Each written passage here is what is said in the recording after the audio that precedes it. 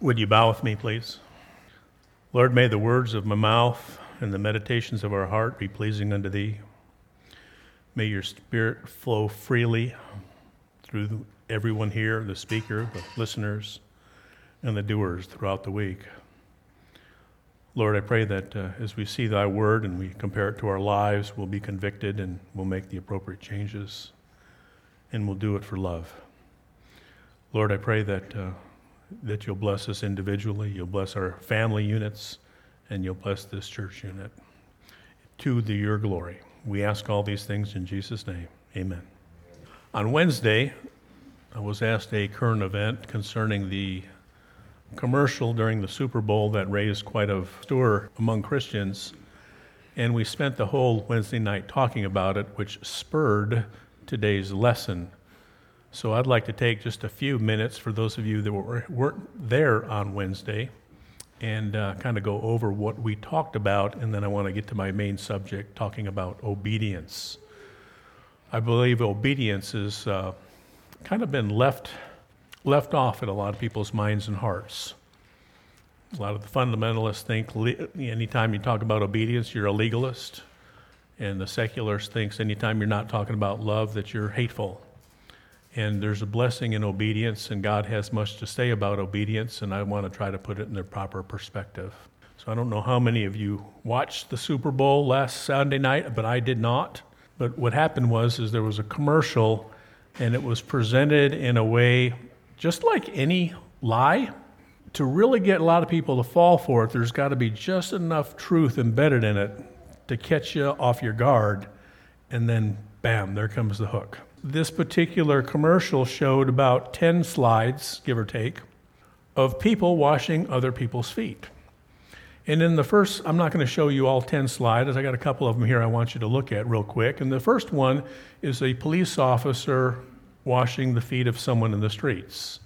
And to that I say, amen. We need to go where people are. Another picture is they showed two people in high school, completely different side. You got one that's kind of preppy, probably a cheerleader. The other one's that's kind of with a goth crowd and kind of got the wild-looking clothes. And you show them washing each other's feet. And to that I say, amen. And there was a third picture looking at a man that went out and found a homeless man, and you got him washing his feet. And the answer is yes, we need to go where people are at. Of these slides that I think are just fine, and they kind of quicken us and encourage us to try to go and reach people where they're at. But there's a separation that occurs. There was a few more slides, and the next one is a woman that was an alcoholic. Now, what the advertisement was talking about is Jesus didn't teach hate. Jesus taught to wash feet. And to that, I say amen to an extent. And I want to qualify it, and I'll show you what that qualification is. So the next slide I want to show you is a woman that is an alcoholic. In this particular picture, she is on the floor, her house is in tatters, and you'll see a couple empty, open bottles of hard liquor there, and someone is washing their feet. And to that, I say amen. You want to go to where a person's at, but I don't want to leave her there. There's a difference. I will go to the woman in this picture with a pot of coffee, but I will not go with a fifth of vodka. I don't want to leave them where they're at. And to do so is not hateful. Matter of fact, it is an act of love. That one seems pretty obvious, and I don't see anyone scowling their eyebrows or furrowing on their forehead at me yet. The next picture they had a young lady coming out of a family planning clinic, and the insinuation is here she just had an abortion. And with that particular place, someone came to her on her way out or on her way in, I'm not sure which one it is, but she's getting her feet washed, and to that I say amen to an extent. We don't leave them there. I'll go back in my past. This happened a long time ago. You know, as a minister, you find yourself in all kinds of places. Sometimes you find yourself in jails. Sometimes you find yourselves in rehabilitation clinics. Sometimes you find yourself in homeless shelters. Well, this one time I was visiting someone in a psych ward And it was filled, this particular floor was all female, and there was like 40 or 50 women in there that had been placed in there because they tried taking their lives. And I was visiting one of the people there, and in the conversation I had with this lady, she made the observation. She said, every one of these women on this floor has had an abortion. I wish someone would do that study to see what the correlation there is. I don't know what it is. It's a very small sample, and I'm not going to make any conclusions, but to me that was, wow. I think I shared with you also before, this was a long time ago, maybe 15, 20 years ago. I had a friend of mine that was pastoring a church in another state, and he was talking to me, and he says, hey, can I get your advice? I've got this member, and started describing something. And he didn't tell me, he was being very evasive. He didn't tell me any details. He didn't even tell me if it was a male or a female. He was just talking in generalities. And he said, what would you do? And I said, how old is she? Is she about 40? And he got really quiet. How did you know it was a girl? How did you know she was 40? I said, did she have an abortion? The phone got quiet again. How did you know? I can't tell you how many people I've run into that somewhere at about 18 years after an abortion, the guilt hits that woman like a ton of bricks. It's like that's the age, would have been out of school and would have been an adult, and it hits them like a ton of bricks. And he said, how did you know? I said, I didn't know. It's just happened so many times, it's just a high probability. Well, my point is we don't go and let a person stay there because the culture says it's good, you're making a choice, and guess 18 years later, the pastor's got to clean up the mess. So we don't let them stay there. We work with them. We'll love them, but we don't let them stay there. And then there's one more, and you've got the priest washing the feet of a sodomite. And these are the statistics you'll never hear on public television, that the mortality rates are half. The incarceration rates are double. The addiction and alcoholism rates are double. The domestic violent rates are double. I'm talking within the couple. Suicide rates, depression rates are through the roof. But we never tell them that. We don't let them stay there. We love them, but we don't let them stay there. Now what happens is I don't want our people to get sucked in to think there's only two positions. Either there's inclusion or there's hate. If you're not inclusive, then you're hateful. If you're hateful, you've got to be inclusive not to be hateful, and that is a lie. There is a third position in the middle where you love them, but you don't let them stay there. I want to show you one more picture. Now you're going, wait a second, that wasn't in the commercial. You're right, it's not in the commercial. That was in John 8. Do you recognize it now? This is Jesus Christ, and he's talking to a sex worker. And you know what Jesus Christ did to the sex worker? He loved her, but he didn't let her stay where she's at. You know what he said? He said, when Jesus had lifted himself up and saw none but the woman, and he said unto her, woman, where are thine accuser? Those were those Pharisees. Hath no man condemned thee? She said, no man, Lord. And Jesus said unto her, neither do I condemn thee. Go and sin no more. He made two comments, and I've shared with you at least half a dozen times over the last couple of years. It took both comments to show love. If all he ever said is I don't condemn thee, and let her went on that life, that very destructive lifestyle, that's not love. But to say just stop doing it and showing no compassion, that's not love. Love is both statements. To leave either one off is not love. And that's what this commercial has left off. Either you're hateful or you're inclusive, but no, there's a lifestyle better. So what Jesus was saying, he says, stop that lifestyle, and he says, stop it yesterday. There was urgency there. Do never get sucked into the conversation where someone misrepresents your position and you're defending yourself from that misrepresentation. Say, wait, stop. There's a third position that you're ignoring, and that's the Christian position. And here's the bottom line. He gets us, all of us, and to that I say amen. You know how he gets us? We're a sinner. We're all sinners. And he gets us, that's why he went to the cross. And he still gets us, even though we are on this side of the cross, and we've been paid for eternally, he still gets us because he knows the spirit is willing, but the flesh is weak, and we've got to battle every day of our lives. And he's on the right hand of majesty, interceding for us because he gets us. He doesn't leave us in that state. With that being what we covered on Wednesday, I would like to talk to you about obedience. Obedience has taken a hit on the chin. I want to show you that there are blessings in obedience. I want to start at the basics. There are 3 evidences of spiritual birth. The first one is in 1 John 5:1. This is what it says: "Whosoever believeth that Jesus is the Christ is born of God, and everyone that loveth him begetteth, loveth him also, is begotten of him." I want to focus on the first half of 5:1. It says, notice that there's the faiths, people that believe are born of God. It doesn't say get born of God or are being born of God. It says they are born of God. It's a completed action. This is an evidence of spiritual birth. But notice the language in the next verse I want to show you in 1 John 4:7. It's the exact same language, but it's not talking about faith this time. This time it's talking about love. The language is identical. "Beloved, let us love one another, for love is of God, and everyone that loveth is born of God." It doesn't say the people that love other people get born of God. It doesn't say they are getting born of God. It says they already are, and this is the fruit of that action that's already happened. Cause and effect. Now here's the one you got to hold your socks for. 2:29.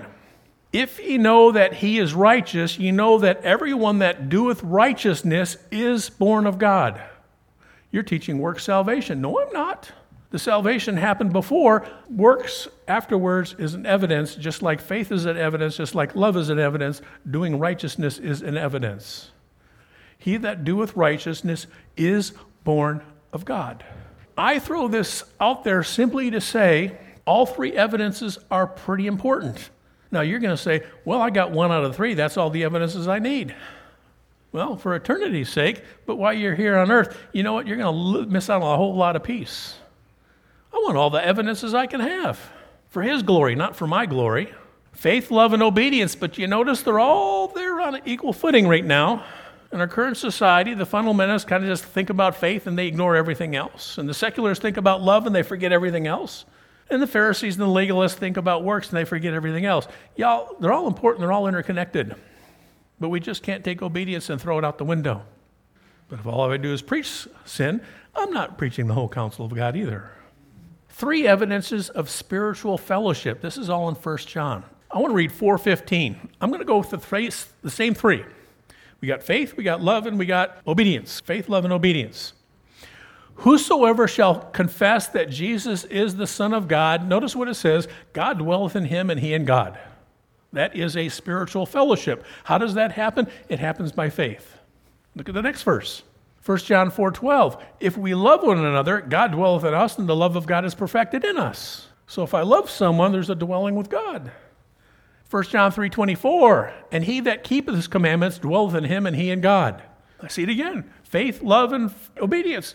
They're all on the same level. We just can't take obedience and throw it out the window. We can't take disobedience and throw it out the window. And I know there's a time in the valley where disobedience was just sloughed off as well. God determined that to happen. No, we're not going to put sin in God's lap. Faith is the fundamentalist's primary focus. Love is the secular's only focus. And obedience has fallen out of favor with modern Christianity. It's become legalism to the fundamentalist and hate to the secularist. Y'all, that's not what the Bible says. And I want to show you how important obedience is and what it gets us and what it does to God. There are blessings in obedience, and here's a verse that we just used very recently. This is in Matthew 7:24 and 25. "Whosoever heareth these sayings of mine and doeth them, I will liken unto a wise man that which built his house upon a rock, and the rain descended, and the floods came, and the winds blew, and beat upon that house, and it fell not, for it was founded upon a rock." When you obey God, you're in a solid foundation that you can weather storms. And when you don't obey him, it's like your house is built on the stands, and the storms will blow you away. So what's the blessing? You got a foundation to weather storms. How does that happen? By obeying God. Well, why wouldn't I go down to where someone's at and tell them that this life of sin is going to kill you and it's like building your house on sand? Let's build your house on a rock. Does that sound like an act of hate to you? Sounds like an act of love. Brother Osby has gone into prison dozens and dozens of times. I've been blessed to tag along just a couple. He goes where they're at, but Brother Osby doesn't leave them where they're at. He tries to encourage them to go beyond. I go into the rescue mission. I try to get them where they're at, but I am not going to leave them where they're at. That's why they're homeless and in the rescue mission. I want them to go beyond, and I want to encourage them. And obedience is one of the ways you go on.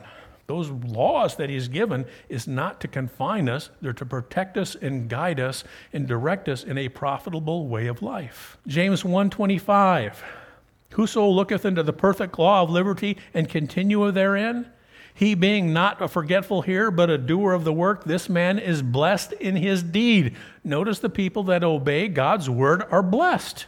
Why would you not take a person that's down and out and tell them about the word of God? Because there's a blessing that comes with an obedience. Well, that's legalism. No, it's not. It's love. It's principles that will help guide your life. 1 John 2:17, the world passeth away and the lust thereof, but he that doeth the will of God abideth forever. There is a security, there's a spiritual relationship that you have that when you're in obedience, you have with the Lord. Earlier today, as you were all filing in, Sister Rhoda asked, I don't understand that. And I said, well, Sister Rhoda, let's go way back when your kids were still under tow and you had 12 or 14-year-olds and you had a boy or a girl. And you said, would you cut the grass? And they said, well, I love you, but I'm not cutting the grass. Or, I love you, but I'm not going to wash the dishes or do the chores you asked me to do. I said, what kind of love is that? Well, it's the same way with God. It's not a love. 1 John 3:22, whatsoever we ask, we receive of him. Why? Because we keep his commandments and do the things that are pleasing in his sight. God answers the prayers of people that are obedient. Don't get this wrong. Lord, help me hit the lottery. Don't expect a yes on that one. Amen? And one more, Revelations 22:14, blessed are they that do his commandments, and they may have the right to the tree of life and enter in through the gates into the holy city. There is a blessing that comes with obedience. Look at this. He that doeth, the house will fall not. He that doeth is blessed. He that doeth abideth in God. He that keepeth his commandments gets his prayers answered. And he that does enters into the gates of the city. There are blessings that come with obedience. And to share that is not a hateful act. It's an act of love. There is fellowship with God that comes as a result of obedience. Let me give you 5 more verses. Matthew 12 and verse 50. Notice what it says here. Jesus was in a crowd, and the people were all standing around, and they said, hey, your mother, your sisters, our brothers are here. And he says, those aren't my brothers and sisters. Notice what he says. Whosoever shall do the will of my Father which is in heaven, the same as my brother and sister and mother. What he's saying, I have a special fellowship with people that are obeying God. That's my family. It's not biological. It's spiritual. John 14:23, Jesus answered him, if a man love me, he will keep my words, and my Father will love him, and will come unto him, and make our abode with him. Notice with the person that keeps God's words, obeys his commandments, there's a fellowship with God. John 15:10, if ye keep my commandments, ye shall abide in my love, even as I have kept my Father's commandments, and abide in his love. Well, there's a special blessing when you obey God. You're dwelling in God's love. And when you thumb your nose at God, God will step away and leave you to your own devices. I want him near. Hebrews 13:21, make you perfect in every good work to do his will, working in you that which is well-pleasing in his sight. Obeying Scripture is well-pleasing in God's sight. I want to please God. If nothing else, simply to say thank you for sending your son to die for me. Don't we want to share that? That's good news. And then one more, 1 Peter 2:15. For so is the will of God, that with well-doing ye may put to silence the ignorance of foolish men. Never had someone picking on you for being a goody-goody at school or work? You just continue on, it hushes them up every time. Don't get back, don't argue with them, don't call them names. Keep on obeying, and that'll hush them up. The person that does is Jesus' brother. The person that keeps his word, God abides with him. The person that does his will is well-pleasing in the sight, also puts to silence his enemies. I want to show you how love and faith and obedience are so interconnected. And they're so interconnected, it's really hard to split them apart. Let me give you a couple verses here too. First one, Matthew 7:21. This is the one from last Sunday. Not everyone that saith unto me, Lord, Lord, shall enter into the kingdom of heaven, but he that doeth the will of my Father which is in heaven. Is it a good thing to say Lord, Lord, and call on God? Absolutely. But what happens when you say Lord, Lord, and you're disobeying God? Doesn't get that close fellowship. That's what that kingdom of God is. That's that heaven on earth. It's that rich, full fellowship with here on earth. John 14:15. I don't know how you can show any more interconnection than this verse right here. If ye love me, keep my commandments. You can't get much more interconnected than that. How do you show love? Keep his commandments. How do you love your father? Do the chores he asks you to do. How do you love your mother? Respect and honor her and do what she asks. Romans 3:10. Love worketh no ill to his neighbor, therefore love is the fulfilling of the law. See how love and fulfilling the law is all interconnected? James 2:20. But wilt thou know, O vain man, that faith without works is dead? Faith without works, faith without obedience is dead faith. Interconnected there. We just connected love in keeping commandments, but this connects faith in keeping commandments. You can't separate the two. You can't say I'm a believer and ignore every commandment God says. You can't say I'm a believer and just pick and choose the commandments. That's one of those people that believe in God, but they don't believe God. 1 John 5:3.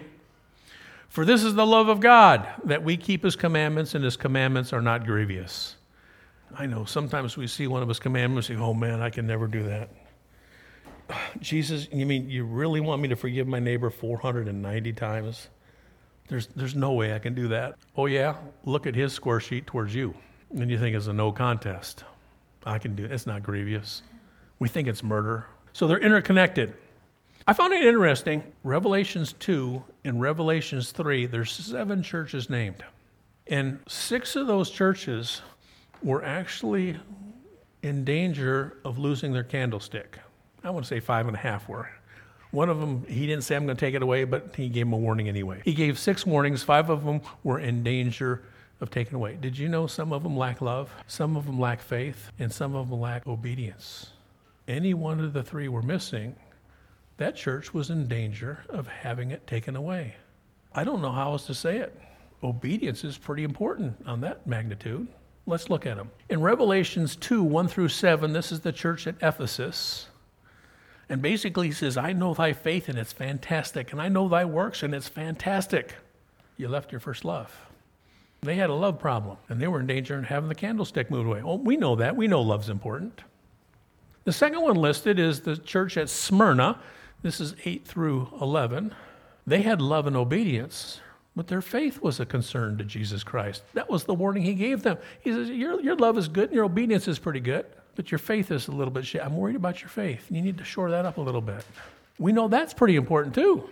The next church, the Pergamos church, Revelations 2:12-17, they had faith and love, but their obedience was a concern. And you know what their problem, the danger was? God was threatening to take away their candlestick. You mean obedience is just as important as faith and love? Yeah, there's those 3 evidences. We need all 3 of those evidences to fully appreciate and enjoy that rich fellowship with God. We can't just throw disobedience and say it doesn't matter. Christ's blood covered it. It did cover it eternally, but we're still looking on here till he takes us away and brings us home. And we want to glorify him with that obedience. Revelations 2:18-29, this is the church at Thyatira. They had love and obedience, but their faith was a concern, like the church up there in Smyrna. 5th church we'll look at is the church of Sardis. They had faith and love, but their obedience was a concern, kind of like Pergamos. Yeah, but we have all the faith here, and we have all the love here. We're 2 out of 3. What's the song, 2 out of 3 ain't bad? Not according to this. God was threatening to take their candlestick away. Biological child. Dad, I love you, and I believe you. I just want to do any of your commandments. And he goes, 2 out of 3 ain't bad, Daddy. And then the last one, Revelations 3:14-22, the church at Laodicea, they had faith, but love and obedience was a concern. They had some, but it was a little bit weak, and God was concerned about their love and obedience. And he says, that is a danger, and you might lose your candlestick. Obedience is important. And if I got up here and I preached the counsel of God and I could go 5 years and you never heard the word sin out of my mouth, I'm not preaching the whole counsel of God. And chances are I'm robbing you of earthly blessings. Now, no, there's no chances about it. I am robbing you of earthly blessings, not reminding of your duty to follow the Lord. Now it gets to the nitty-gritty. I'm going to ask some questions. King David was a pretty good guy. He was a fantastic worshiper of God. He sang hymns. He wrote hymns. He was a pretty forgiving God. That old King Saul tried to kill him 8 times, and he forgave him all 8 times. He's fantastic. But there's one place in his life, near his deathbed, he was confessing. He says, with my house, it wasn't so. You know where he was weak? He was weak as a biological father. He was a horrible disciplinarian of his children. Children had gone wild, and they were all teeing off into each other, and there was a lot of conflict in there because he never went down and asked his children, why did you do that knuckleheaded thing? And I ask you, what cost David his children? Was it his faith? No. Was it his love? No. Was it obedience? Yes, he ignored all the fathering commands, and it cost him his children. Did it cost him eternity? Nope. It cost him peace in his family. What David needed, he needed a mentor or a good friend to pull him aside and say, you're losing control of your kids. You got to bear down on that Absalom guy. He's gone wild. Let's go to the next one. What cost Saul his throne? And you might say, all of the above. Well, it probably was all the above. A, B, and C. Faith, well, he started off faith really strong. Love, he started off with some love. It didn't stay too long. How about obedience? No, that's what got him in trouble, and then everything snowballed after that. Remember he said, destroy all the oxen, the sheep, and he came up and he says, well, the people made me do the offering. He disobeyed, and then all the other things parlayed after that. Obedience is really important. When we see a guy down on the bottom or a lady down on the bottom, and we remind them of their duty towards God, that is not hate. It's love. Don't let someone con you into 2 positions. Either you're inclusive or you're a hater, because that's not the Christian position. That's not what Jesus did, and that's not what he would have us to do. We love them. That part of the advertisement is true, but all the advertisement and every lie has just enough truth to suck you in. We want to go where they're at, but we don't want to let them stay where they're at. We help them bringing out to a more profitable situation. What cost Asa his peace? Now, King Asa is an interesting study. He's probably one you're not too familiar with, but he was a bang-up king for 38 years. It was those last 2 years that kind of got him. Well, we're singing the song 2 out of 3 ain't bad. Isn't 38 out of 40 ain't bad? Well, he didn't finish very well. It cost him a lot of peace in the last couple of years of his life. How about the rich young ruler? It said, after his encounter with Jesus, it said he went away sad. Did he have faith? Yeah. Did he have love? I think so. He may have loved his assets a little too much. But what was the command God gave him? Sell your stuff. That stuff's a hobby horse. Oh, I can't do that. So maybe it was a little bit of obedience, maybe a little bit of love, the wrong kind of love. The obedience was at the core. How about Ananias and Sapphira? Remember that couple? They're the ones that sold their property, and then they lied and said they gave all the proceeds. Why did they do that? First of all, God didn't make them sell their property, and God didn't make them give them 100%. They sold it on their own, and they donated it on their own, but they just went and lied and said they gave the whole proceeds. It says, you lied to the Holy Spirit. They had faith, they had love, but you know what? That obedience, that lying is what got them in trouble. How about Zacharias? Remember, that's Elizabeth's husband, John the Baptist's father? Remember what happened? He's sitting there and he's praying, Lord, help my wife. I know she's past years. I know she's old. It's past the time of women for her. Lord, please, we want a children. And he's praying and he's praying. It sounds like he's a pretty faithful guy up to an extent. And then the angel says, okay, she's going to have a baby. And he goes, no. And he couldn't speak until the little baby was born. What cost him his faith? Obedience? Love? I don't know. I left the last one blank. So I don't know you, even though I've been accused of having little listening devices in your homes after a sermon, because I hit the nail on the head more times than I know. But usually I'm just looking in the mirror preaching about myself, and I happen to get some of you too. But you fill in the blank. What cost you your blank. What cost me my blank? Was it my faith? Was it my love? Or was it my lack of obedience? My guess is it's lack of obedience way more than we want to admit to. See, we're good at picking the other guy's disobedience out, but our own, we got lots of justification for it, and that's what costs us.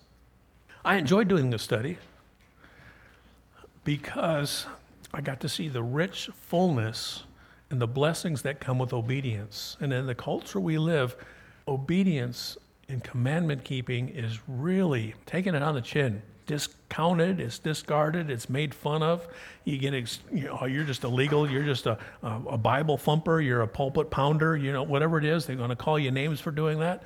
No, to put you into mind the duty of obeying God is an important thing. And it's right up there with faith and love.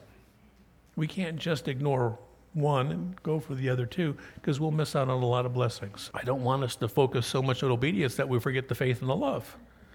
We can't go into those ditches. All three are important, and I'm trying to present it in a balanced approach. So let's go back to the first thing that we started with, that commercial. The commercial that was spit out is causing people to argue a lot. And there's a lot of Christian, good-meaning people that are getting caught with just two positions. Y'all, there is not just two positions. There's the third position. There's the one in the middle, and that's God's position. What would Jesus do? He would do the third position. Do not get caught in that being called a hater because you're not inclusive. You're not. By not being inclusive, by being in that middle place, you go to where they're at, you come down to them, but at the same time, you don't let them wallow there for the rest of their life. You have expectations to get them out because that's where their healing will come. If you love them, you'll look for them to grow and to heal, and that's what our objective is. It certainly is with our biological children, and it's with our extended family, and it is with our neighbors and our coworkers. May the Lord bless you. Thank you.